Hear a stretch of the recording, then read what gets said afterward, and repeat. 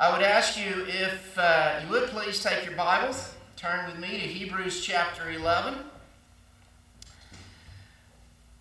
A wonderful passage of Scripture, often referred to as the roll call of the faithful, and we see in it many heroes of the faith, and we're going to continue looking at some of those heroes of the faith this morning as we read. Let me remind you, as we've read through the book of Hebrews, we see him quite often when he starts quoting Scripture. He says, as the Lord said, or as the Holy Spirit has said.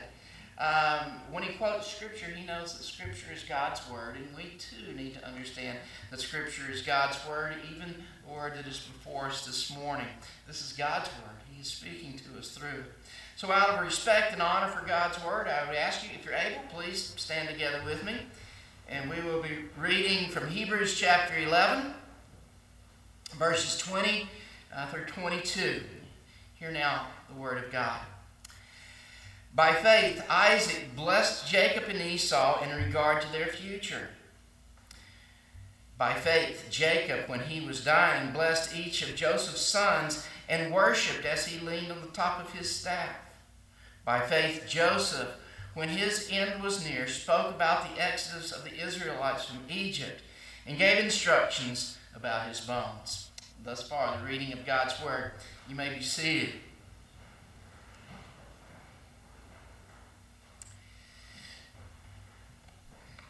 Now, I know that as we sometimes look at others within the Christian family, we think, I wish I could be more like them. Certain individuals, certainly like Billy Graham, someone who had the opportunity to speak at times to tens of thousands of individuals at one time and giving them the gospel and having hundreds or thousands even respond to it. And we think, man, if I could have the faith like that to do that sort of thing, that would be so wonderful. Or maybe we look at other individuals who have gone before us as well and think about how they have taught. And we think of R.C. Sproul and the teaching that he had where he was on the radio, and he's still on the radio, and thousands of people hear him every week. And we can even go on the internet and find his teachings there, and his teachings are spread throughout churches all over the world. We get that, and we look at people like that, and we go, wow, what a great man, what a great expression of faith to have that many people be able to hear the teaching of God and using me to do it. If we had that kind of ministry, we might feel more sure that we would never have any doubts that God would look at that sort of faith, and that would be so commendable for us. If I could only be the new Billy Graham or the new R.C. Sproul. Man, what faith. And God would look at me and go, well done, my good and faithful servant. Well, as we look at our text this morning, we see some individuals that are here in this chapter that commends the Old Testament saints as being such incredible people of faith, and they're lifting them up to us. We've seen Abel, and we've seen Enoch, we've seen Noah, and certainly Abraham. We looked at Abraham last week and saw his faith, and certainly he's looked at as the greatest of the heroes or champions of faith in Scripture. And so this morning we look at some others of these heroes of the faith, and we look at what God commends them for as being faithful. And maybe it's not what we might think.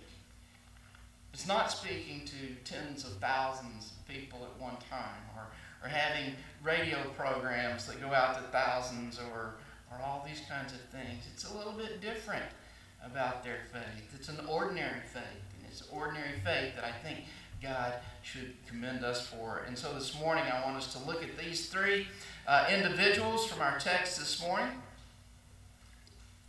These three individuals who are included as heroes of faith. And I want us to see the ordinary things about their lives that the author of Hebrews commends them for. The first one we see in verse 20 is Isaac. by faith, Isaac blessed Jacob and Esau in regards to their future. Now, when we think of the patriarchs, when we think of those being given the promises of God, and we hear their names recited, it just rolls off our tongues real easy. Our fathers, Abraham, Isaac, and Jacob. And we think of the life of Abraham. There's quite a bit in the Old Testament, in the book of Genesis, about Abraham. We see a lot of his life and how he expressed faith in so many ways. And we think of Jacob. There's quite a bit about him in the Old Testament as well, the schemer that he was and the different things that he did in his scheming. We're going to look at that in just a little bit.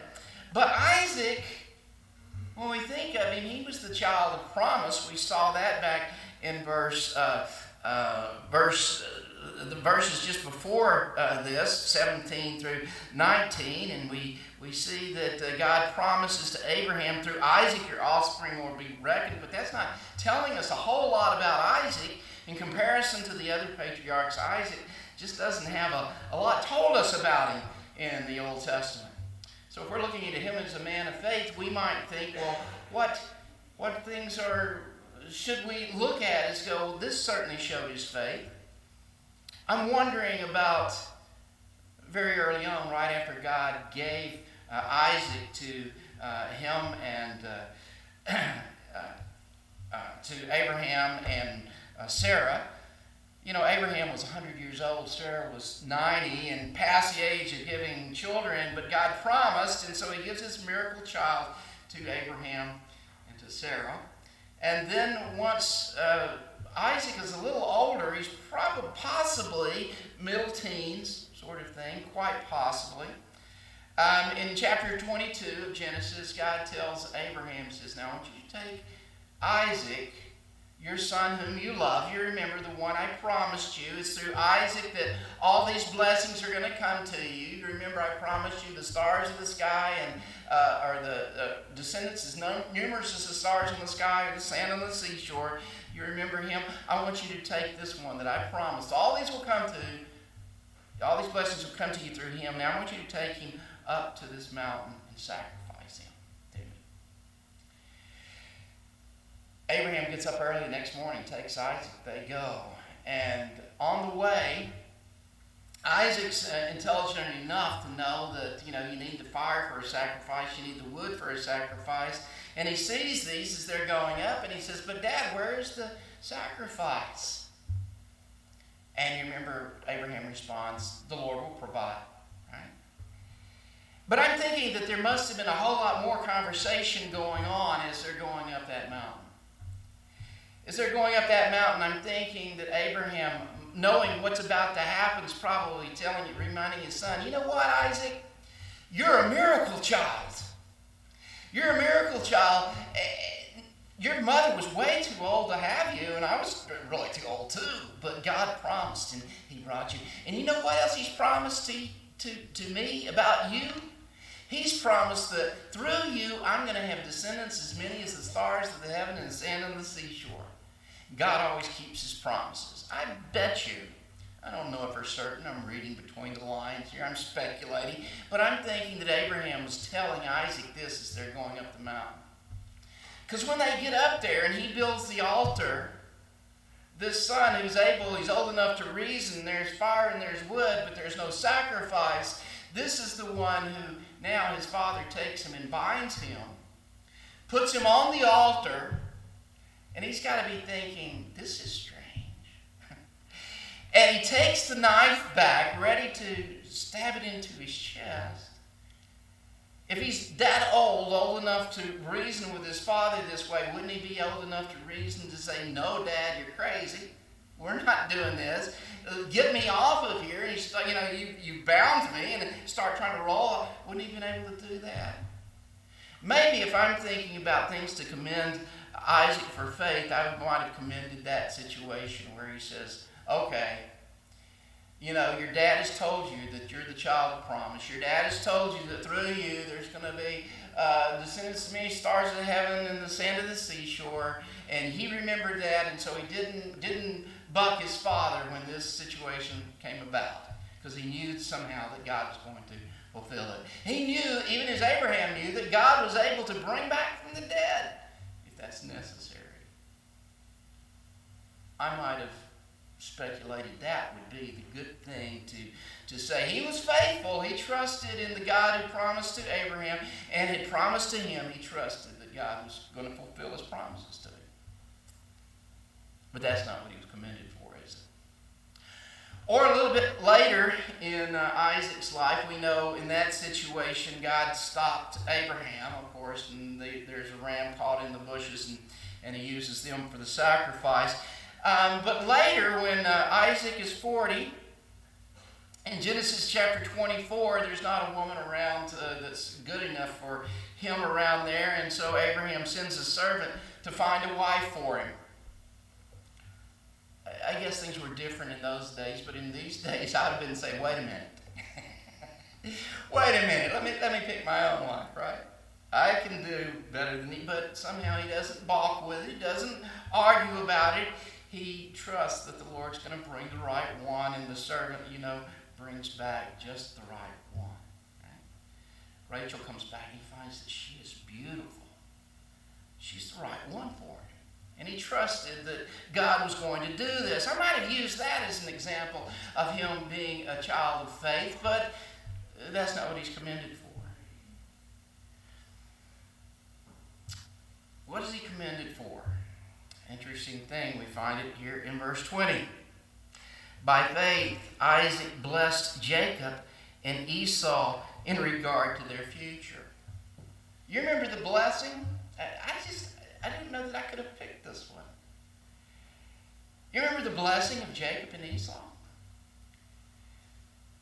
Rebekah, when she becomes pregnant with the two, she's told the older will serve the younger, and certainly she tells Isaac this, and he must know it, but when the children come out, Esau was much more of a man's type of guy, right? He was a rugged individual. He was pretty hairy too, right? I can imagine being that hairy, but he was hairy.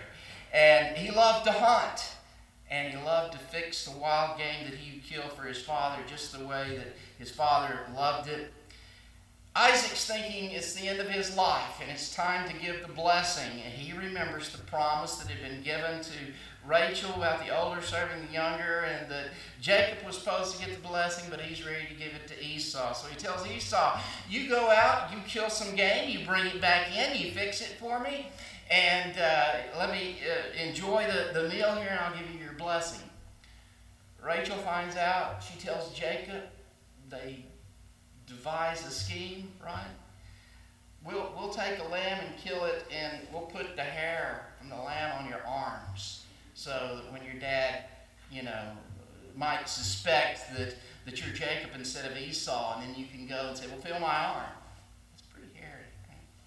You can feel my arm, and so that's what they do, and Rebekah fixes the meal, and Jacob brings it to him. He doubts it, but he says, come here and let me see if you're really Esau. And he does, and he goes, okay. And he gives him the blessing. After a while, Esau comes in and realizes that the blessing has been given to Jacob, and he's angry.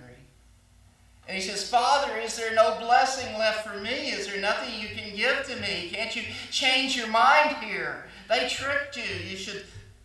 You maybe should say, you know what, you tricked me in this. The blessing really doesn't go to you. But that's not what he does. At this point, it seems that he figures out this is God's will.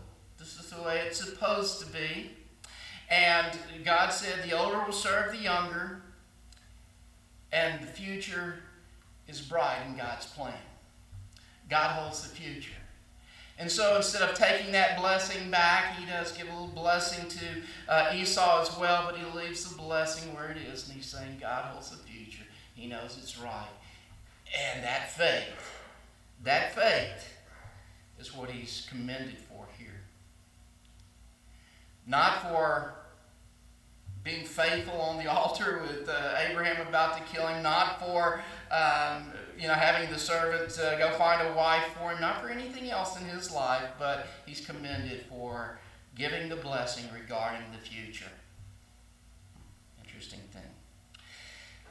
Let's look at Jacob. Jacob is the next one in this passage, is a hero of the faith. It's kind of odd that he would be a hero of the faith, right? I mean, after all, he was a trickster. He's the one who tricked his father, basically lying to him, telling him he's his brother.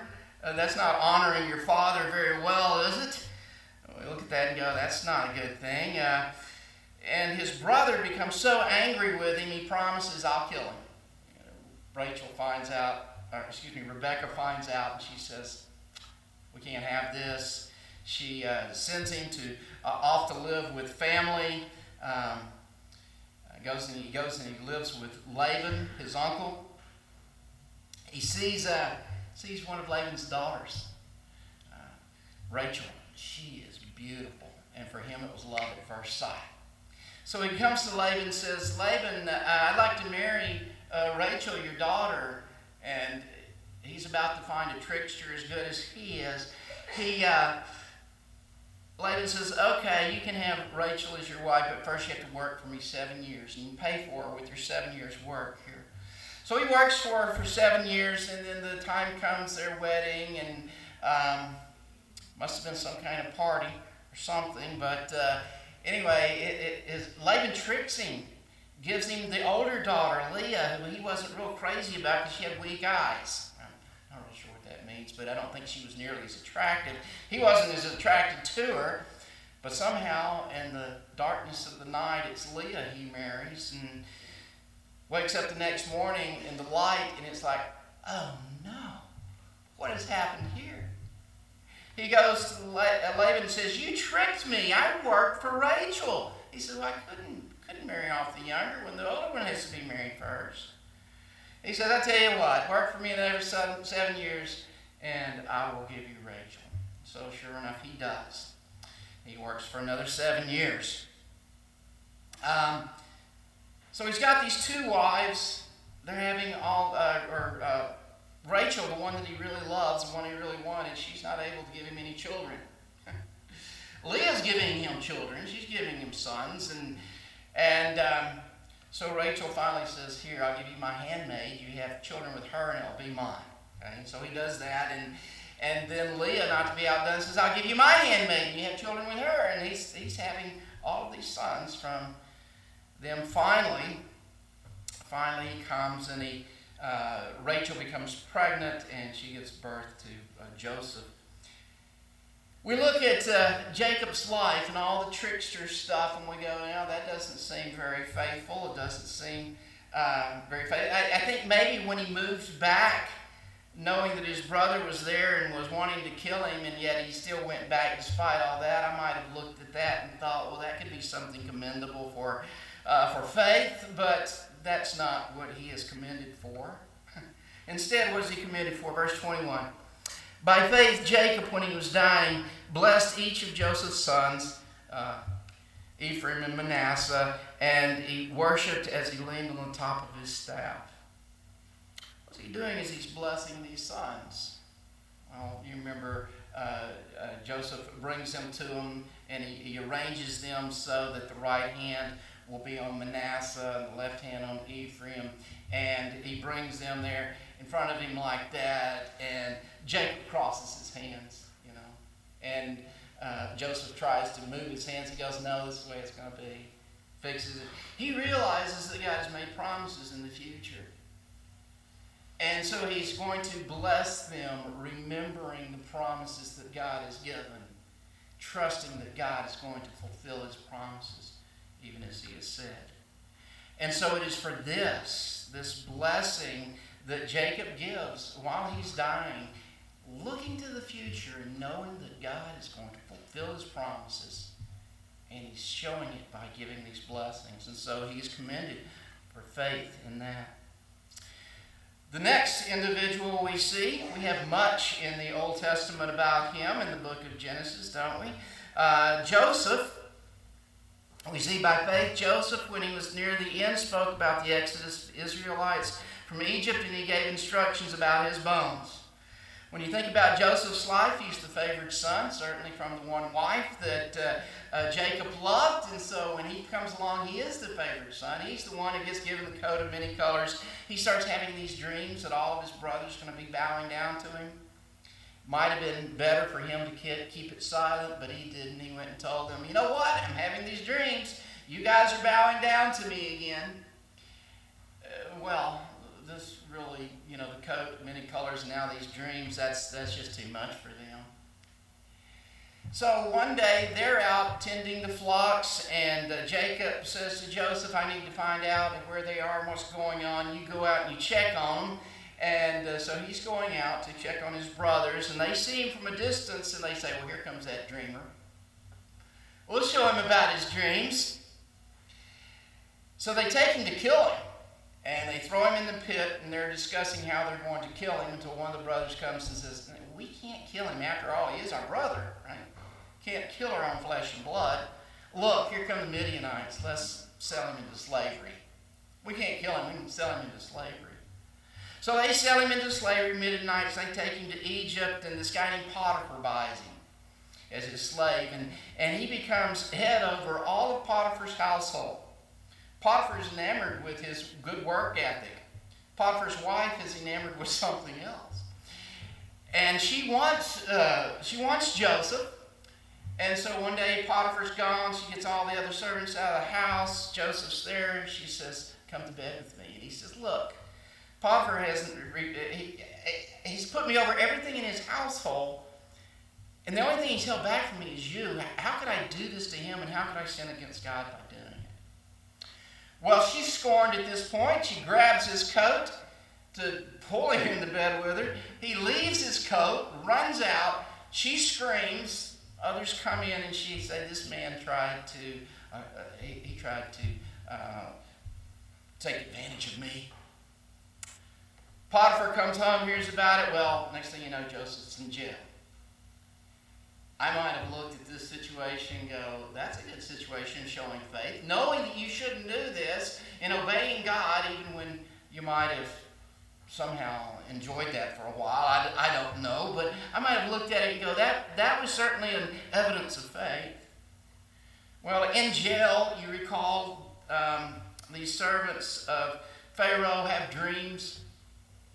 He interprets them for them. They both come true. He says, when you get out, tell someone about it. Well, they get out, and sure enough, they forget. But he remains faithful in jail, even so.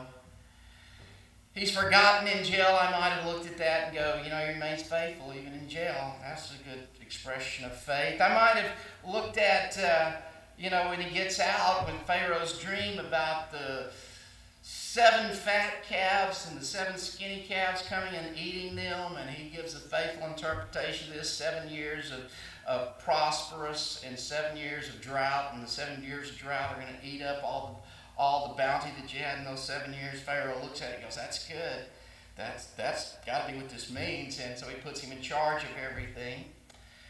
I might have looked at that in his faithful way of continuing to trust in the Lord to bring about these things to him. Said that was certainly a man of faith. I might have looked at him as a man of faith when his brothers come, his father dies, and it's time. His brothers think there's revenge coming, and he does, and he says, you meant it for evil, but God meant it for good. I might have looked at that and go, that's certainly a tremendous expression of faith. But the author of Hebrews, when he looks at Joseph's life, that's not what he's commended for his faith. Verse 22, by faith Joseph, when his end was near, he spoke about the exodus of the Israelites from Egypt and gave instructions about his bones. In Genesis 50, verses 24 and 25, he tells the other Israelites that are there, he says, I'm going to die here. But when you get out of Egypt and go back to the land that God has promised us, you take my bones. What's he doing? He's saying God has promised a bright future. God, who's promised that bright future, has it in his control, and I believe him completely. He's commended for looking to the future in knowing that God is going to fulfill his promises even though he's about to die.